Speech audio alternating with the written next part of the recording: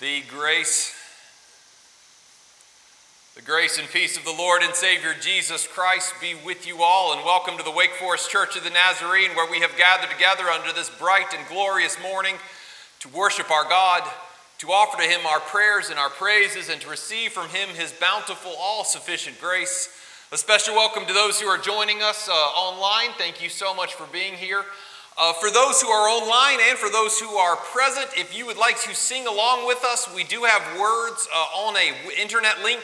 There's a QR code right over here, but if you are on the YouTuber, if you're there, you can, or here, if you go to the YouTube page, you can click on the link at our YouTube page and find the lyrics for our songs this morning. Couple of announcements before we get started. Well, one largely, we will be online next week, so don't show up here. Take the morning and enjoy the air conditioning, and we will be back here in 2 weeks. That is August 9th, I believe. Somebody can correct me. Next week is August 2nd, August 9th. So we will see you all back here then. We are in the midst of a compassion fund drive to bring up our compassion budget, so I would ask you to keep mindful of that. Let us now prepare our hearts for worship as we go before the Lord in prayer. And now, Almighty God, to you all hearts are opened and all desires known. Cleanse the thoughts of our hearts by the inspiration of your Holy Spirit, that on this day we may worthily magnify your holy name and worship you in spirit and in truth. This we ask in the gracious and powerful name of Jesus our Lord. Let us worship the Lord this morning.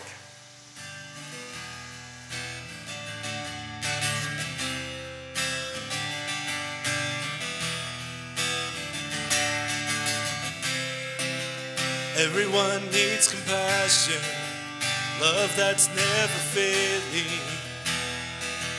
Let mercy fall on me. Everyone needs forgiveness, kindness of a Savior, the hope of nations.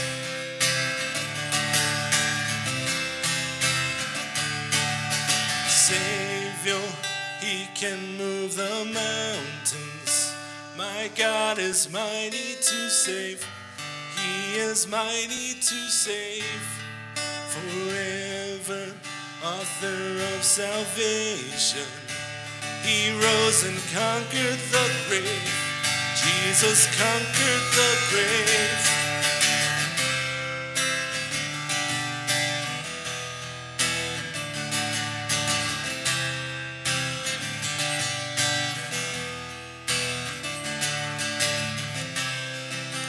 Take me as you find me, all my fears and failures. Fill my life again. I give my life to follow everything I believe in. Now I surrender. I surrender. Savior, He can move the mountains. My God is mighty to save. He is mighty to save. Forever, author of salvation. He rose and conquered the grave. Jesus conquered the grave. Shine your light and let the whole world see. We're singing for the glory of the risen King. Jesus, shine your light and let the whole world see. We're singing for the glory of the risen King. Savior, He can move the mountains. My God is mighty to save. He is mighty to save. Forever, author of salvation. He rose and conquered the grave. Jesus conquered the grave. Savior, He can move the mountains. My God is mighty to save. He He is mighty to save. Forever, author of salvation. He rose and conquered the grave. Jesus conquered the grave.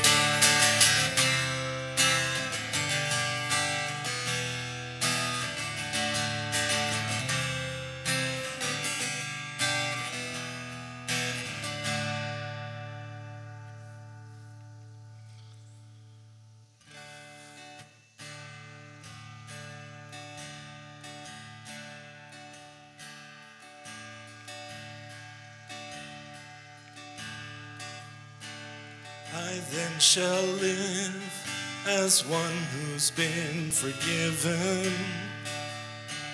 I'll walk with joy to know my debts are paid. I know my name is clear before my Father. I am his child and I am not afraid. So greatly pardoned, I'll forgive my brother. The law of love I gladly will obey. I then shall live as one who's learned compassion.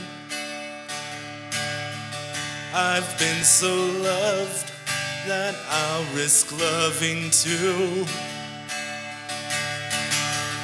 I know how fear builds walls instead of bridges. I'll dare to see another's point of view. And when relationships demand commitment, then I'll be there to care and follow through.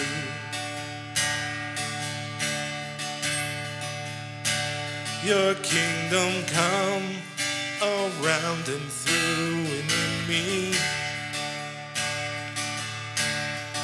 Your power and glory, let them shine through me. Your hallowed name, oh may I bear with honor. And may your living kingdom come in me. The bread of life, oh, may I share with honor, and may you lead a hungry world through me.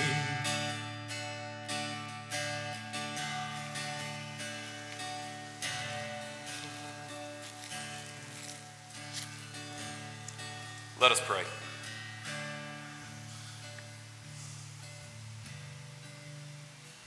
Glory be to you, God our Father, uplifted and upheld by the praises of seraphim. O Lord, on this morning we join our voices with all of the heavenly hosts to declare that you are the giver of life and love, compassion and understanding, that you are the one who brings justice and mercy, that you uphold the righteous and that you lift up the humble.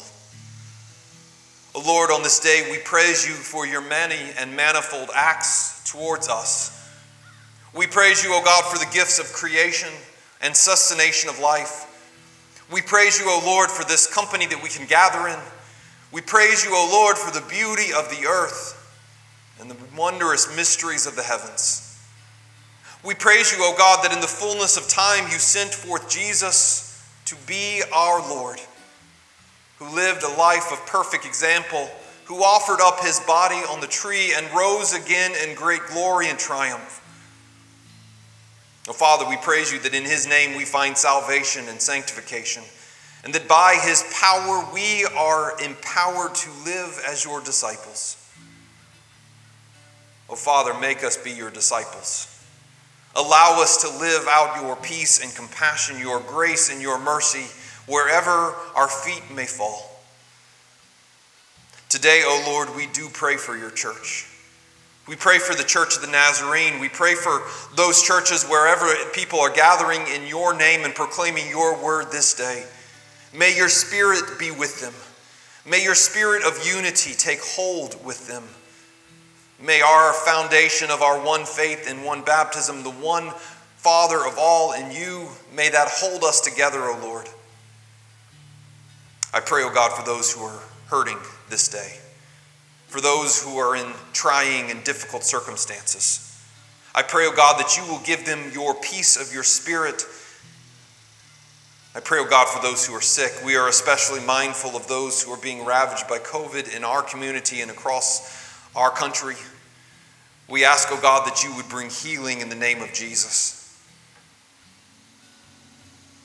And now, O Lord, as we are expecting you to do something great in our midst, we are expecting you to show up and revive us and give us life. We are expecting you to open up pathways where there seems to be locked doors. We are expecting you to make a road in the wilderness that rises up to meet us and those mountains before us to be crumbling and falling.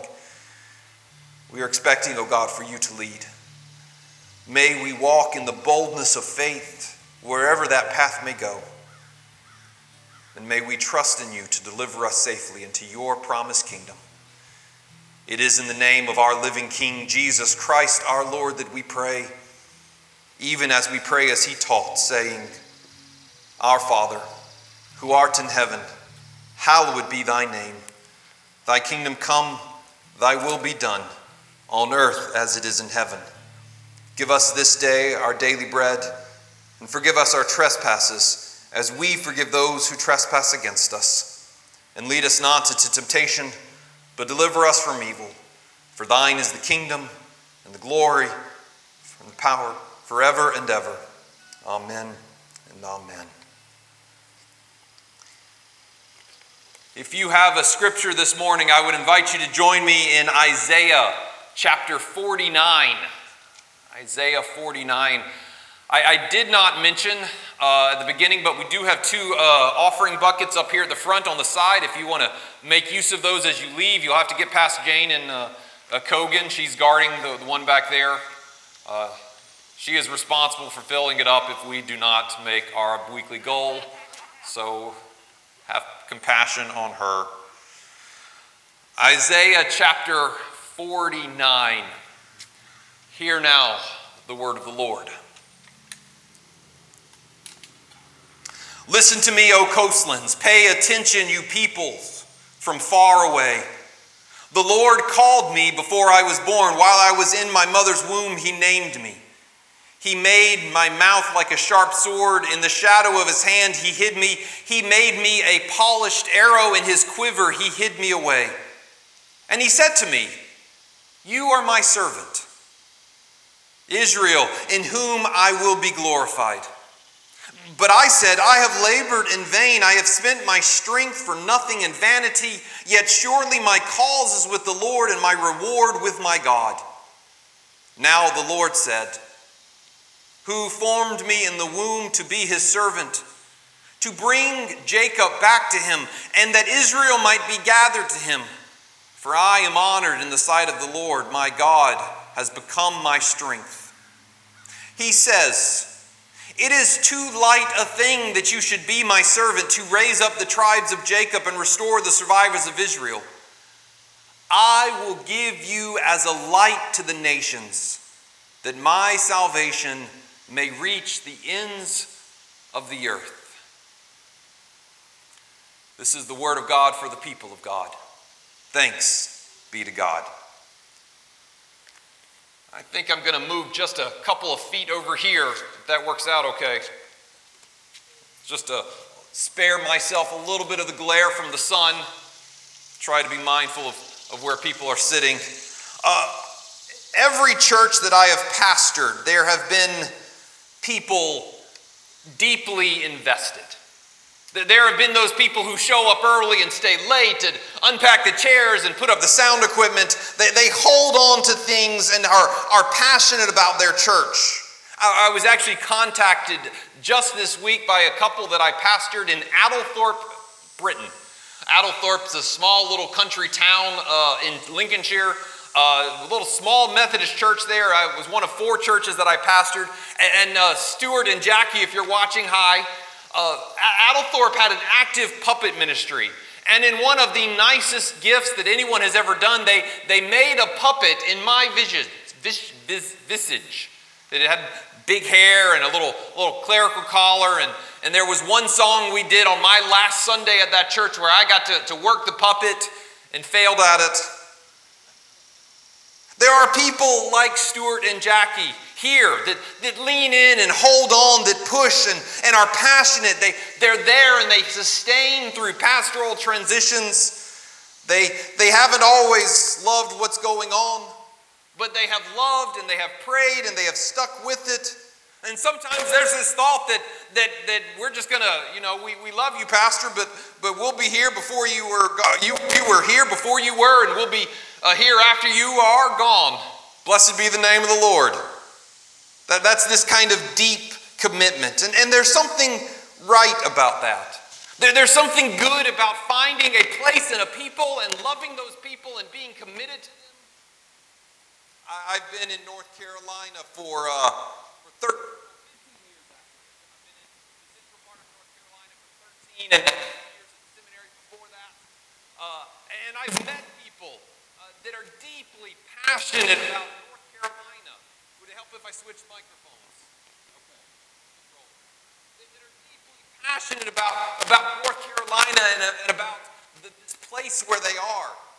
And there's something right in that.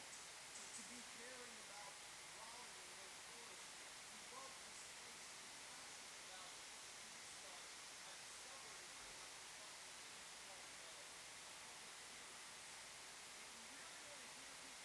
about who love their place of being, who love their town and who are committed to it. Go to a public hearing when a developer's talking about a new development, and you will hear people ask questions and get angry and stand in line and yell about parking and traffic and affordable housing.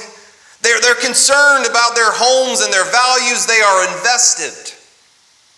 I don't know if you noticed this, but 2020 is an election year. And there are people that are fired up and they care about the direction of the nation, and they're going to get upset if their team doesn't win, and they're going to unfriend people on Facebook if they say something they don't like. We are passionate about these things. And on a level, a certain proportionality, that's good and that's right to care about our country and the directions it's heading and to be concerned about your taxes and clean water and clean air. It's good to care. If you have your Bibles open, I want to show you that I think that according to God, that this kind of love for your family and for your home and for your country is okay. It's good. Verse 5. And now the Lord said, who formed me in the womb to be his servant, to bring Jacob back to him, that Israel might be gathered to him. The one who formed me, to restore Jacob to God and Israel to himself. Last week we were in Isaiah 42, and we started talking about how the people of God told their story in exile. How they didn't come up to God like there was some kind of metaphysical smorgasbord. Like they show up at the golden corral of theology to sample which kind of God they wanted. They didn't do that. They didn't pick out Yahweh between the chocolate wonderfall and the yeast rolls. God chose them. God selected them. God claimed them. God came to them. God captured them. Just like poor little Jonah, they were doing everything they could to get away from God, and God's hand of righteous redemption tracked them down and laid claim to their life. They have been captured by a particular story. They have been captured by the love of God that will not let them go. That's the same for us. We have been captured by this God. He found us when we were nothing, when we were lost in our sins, and He loved us until we turned and brought us into a family. Last week we looked at the first of what's called the suffering servant songs. Passage of the second part of Isaiah. And they are this fascinating place where Judah finds itself in exile. They find themselves broken and away from their home, from the promises. And by all accounts, their story should have ended there. That should have been the end of the people of God. That should have been the end of Israel and Judah. But God finds them in this place and he says, I'm not done with you yet. But even as God says this, God brings something different to the table. All the while, Israel had been telling its story about it's going to conquer and be powerful, that it would rule the world in the same way that all the other people in the world ruled the world, with power and might, that they would conquer the world for God. But here in exile, as the Spirit of the Lord moves through Isaiah, they start hearing a different story. They are still chosen by God, but they have been chosen to be in the world in a way that the world does not understand. A people who have been captured for the sake of the world. These servant songs start telling this story. They start giving them a way to narrate their life. Certainly they are pointing at some time later in the future to that distinctive and quality that comes in Jesus Christ, who will inhabit all of these suffering servant songs in a powerful way. Jesus, who will give up his life for the sake of the world. But the servant songs in the Old Testament causes Old Testament scholars to start wondering, who was this prophecy spoken to immediately? Who was the actual object that Isaiah is preaching to and calling forth here? Who is in the minds of the people who first hear this story? And there are some possibilities that people go to. It could be someone like Hezekiah or Zerubbabel. It could be some kind of king or prophetic leader. But most scholars think that when Israel is hearing this story, when they are preaching this message, what they're thinking about is actually themselves. That they are the ones who have been captured and chosen. That they are the ones that are the child of God. That they are the ones who will live out these suffering servant songs. It's about them as a people. There's a problem with that, though. Right here, verse 5 says, I have chosen you to bring Jacob back to him, that Israel might be gathered. I have chosen Israel to save Israel. I have chosen Jacob to save Jacob. Be like me coming to you and saying, I have chosen JJ to save JJ.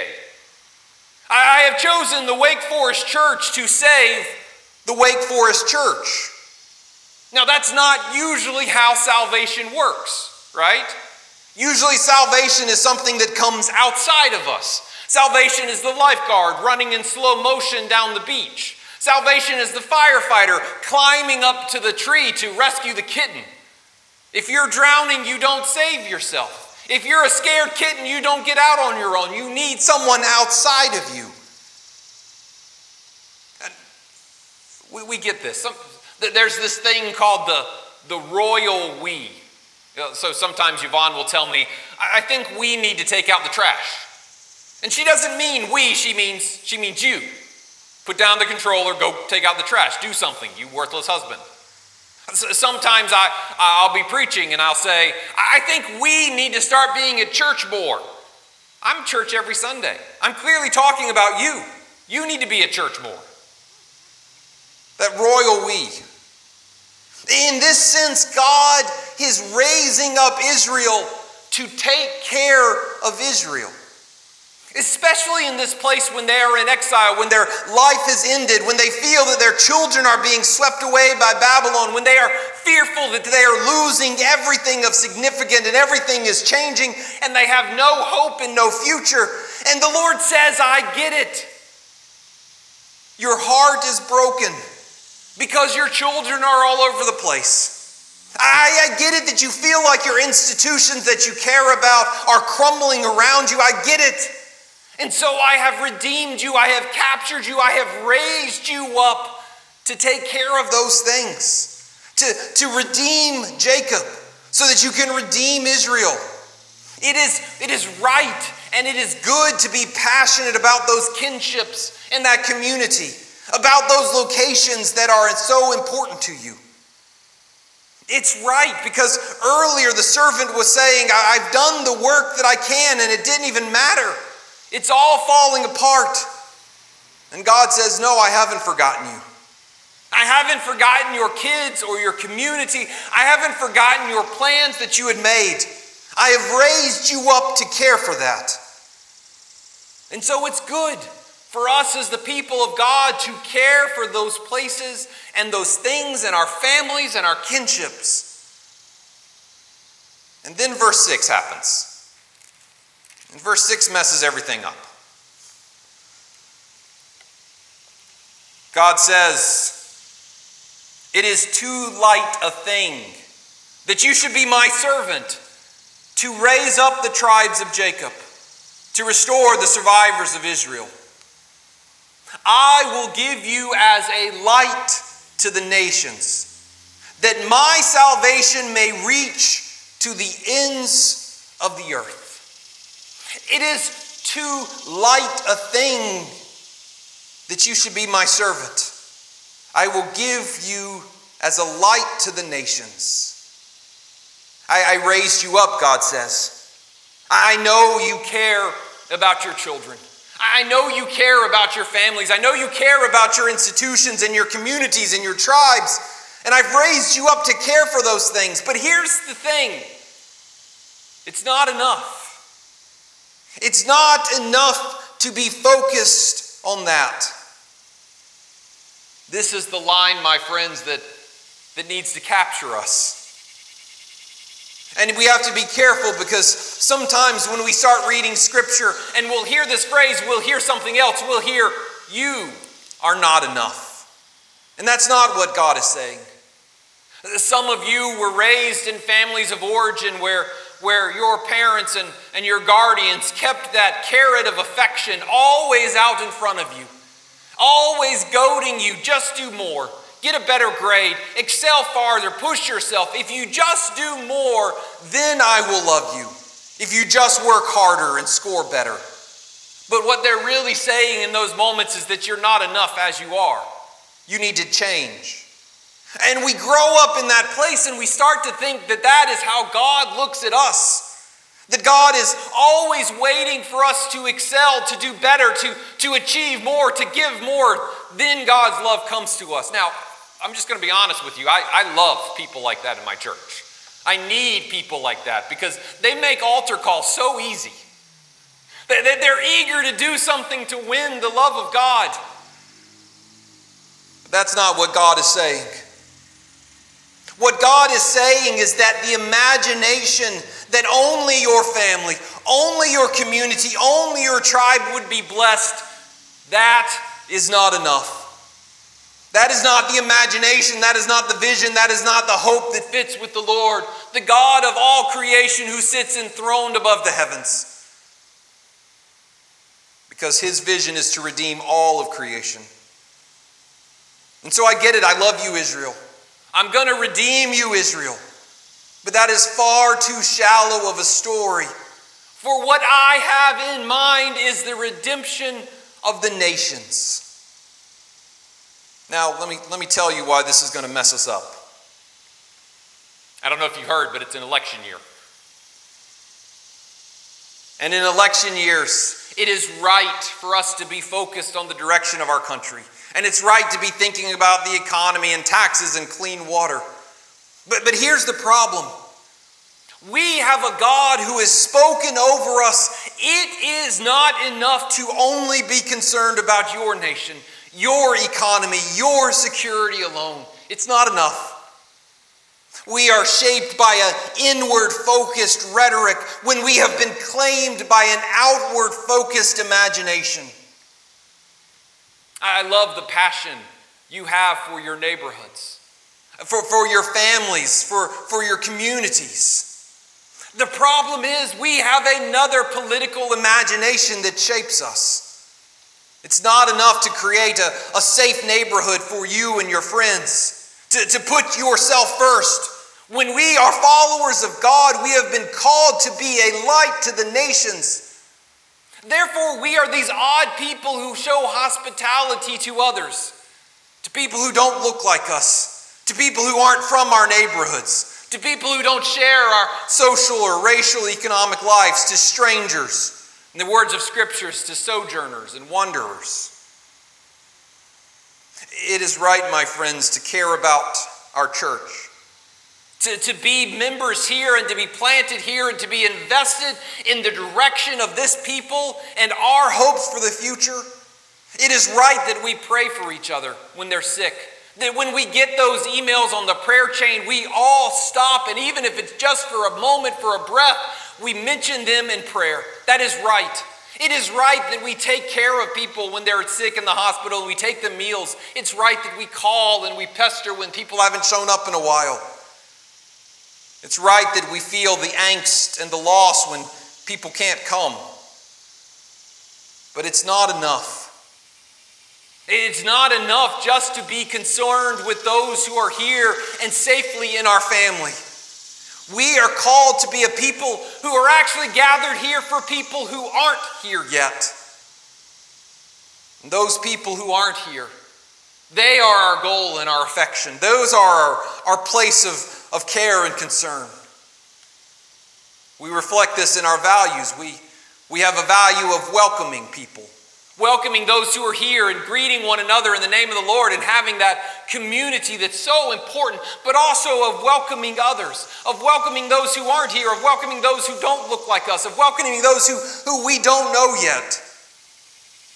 We have a value of bringing them in and tearing down obstacles, even those unintentional ones, so that they may find in this gathering a home. You know, there's a difference between being at home and being a guest, right? So when you're at home, I go to my house, and when you live in my house, you can adjust the thermostat. Well, except for one person in my family who's not allowed to adjust the thermostat anymore because they go down way too low, and then they get yelled at. But when you're home, you can do that. You can mess with the thermostat. You can go into the refrigerator and get out a soda. You can change the furniture. But when you're a guest, you can't do that. When you're a guest, no matter how hospitable people are, you always feel like you're just not quite there. I think our calling is to invite people to be home here, to be part of the family. It is right that we care for our friends and our family. It is right that we pray for them and hurt for them. But our lives are captured by this. It's not enough. It is not enough for us to be people who only care for those like us. It is not enough for us to only be concerned with those who are around us. It is a far too light of things for us to survive the challenges of the present time just to maintain the things we have. It is not enough. We are called to be a light to the nations, to reach into the dark places that surround us and to share the love and joy of Christ, to welcome in the hurting and the suffering. But for us to do that, for us to be that people, we have to trust that Jesus knows what he's doing. We have to trust that Jesus is leading us into places we would rather not go. We have to find that sweet place of trust. We used to sing a song. It'd go like this. I invite you to join me.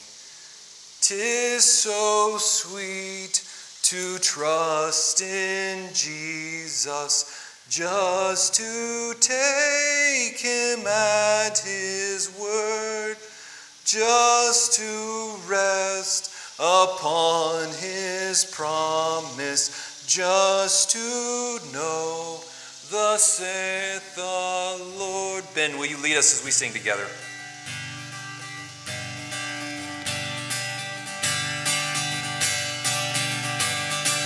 Jesus, Jesus, how I trust him, how I've proved him more and more.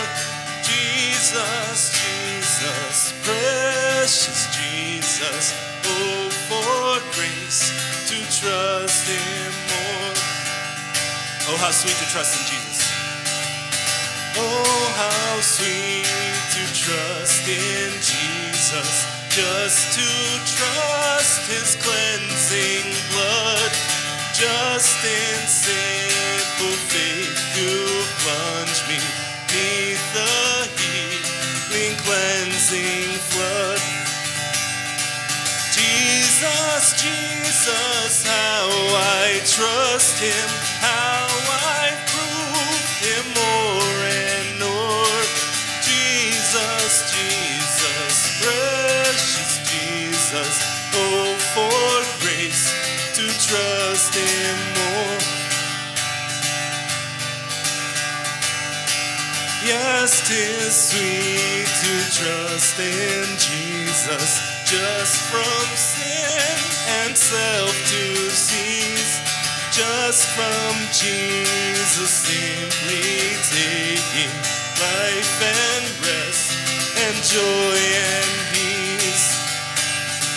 Jesus, Jesus, how I trust him, how I prove him more and more. Jesus, Jesus, precious Jesus, oh, for grace to trust him more. I'm so glad I learned to trust thee, precious Jesus, Savior, friend. And I know that thou art with me, will be with me to the end. Jesus, Jesus, how I trust him, how I proved him more and more. Jesus, Jesus, precious Jesus, oh, for grace to trust him more. Oh, for grace to trust him more. Oh, for grace to trust him more. And now, O Lord, may we go forth in trusting in you, knowing that you have plans to prosper us and bring us into pathways of peace and ministry, knowing that we are invested in this place and we care for it, knowing that it is good for us to care for our families and to work in this community and to be invested in the future of this country. But may always we hear that calling, O God, that it's not enough to stay in those places. For you are calling us ever onwards and forwards, to be a light to the nations, to be a redemptive force for those in suffering, to care and love and serve.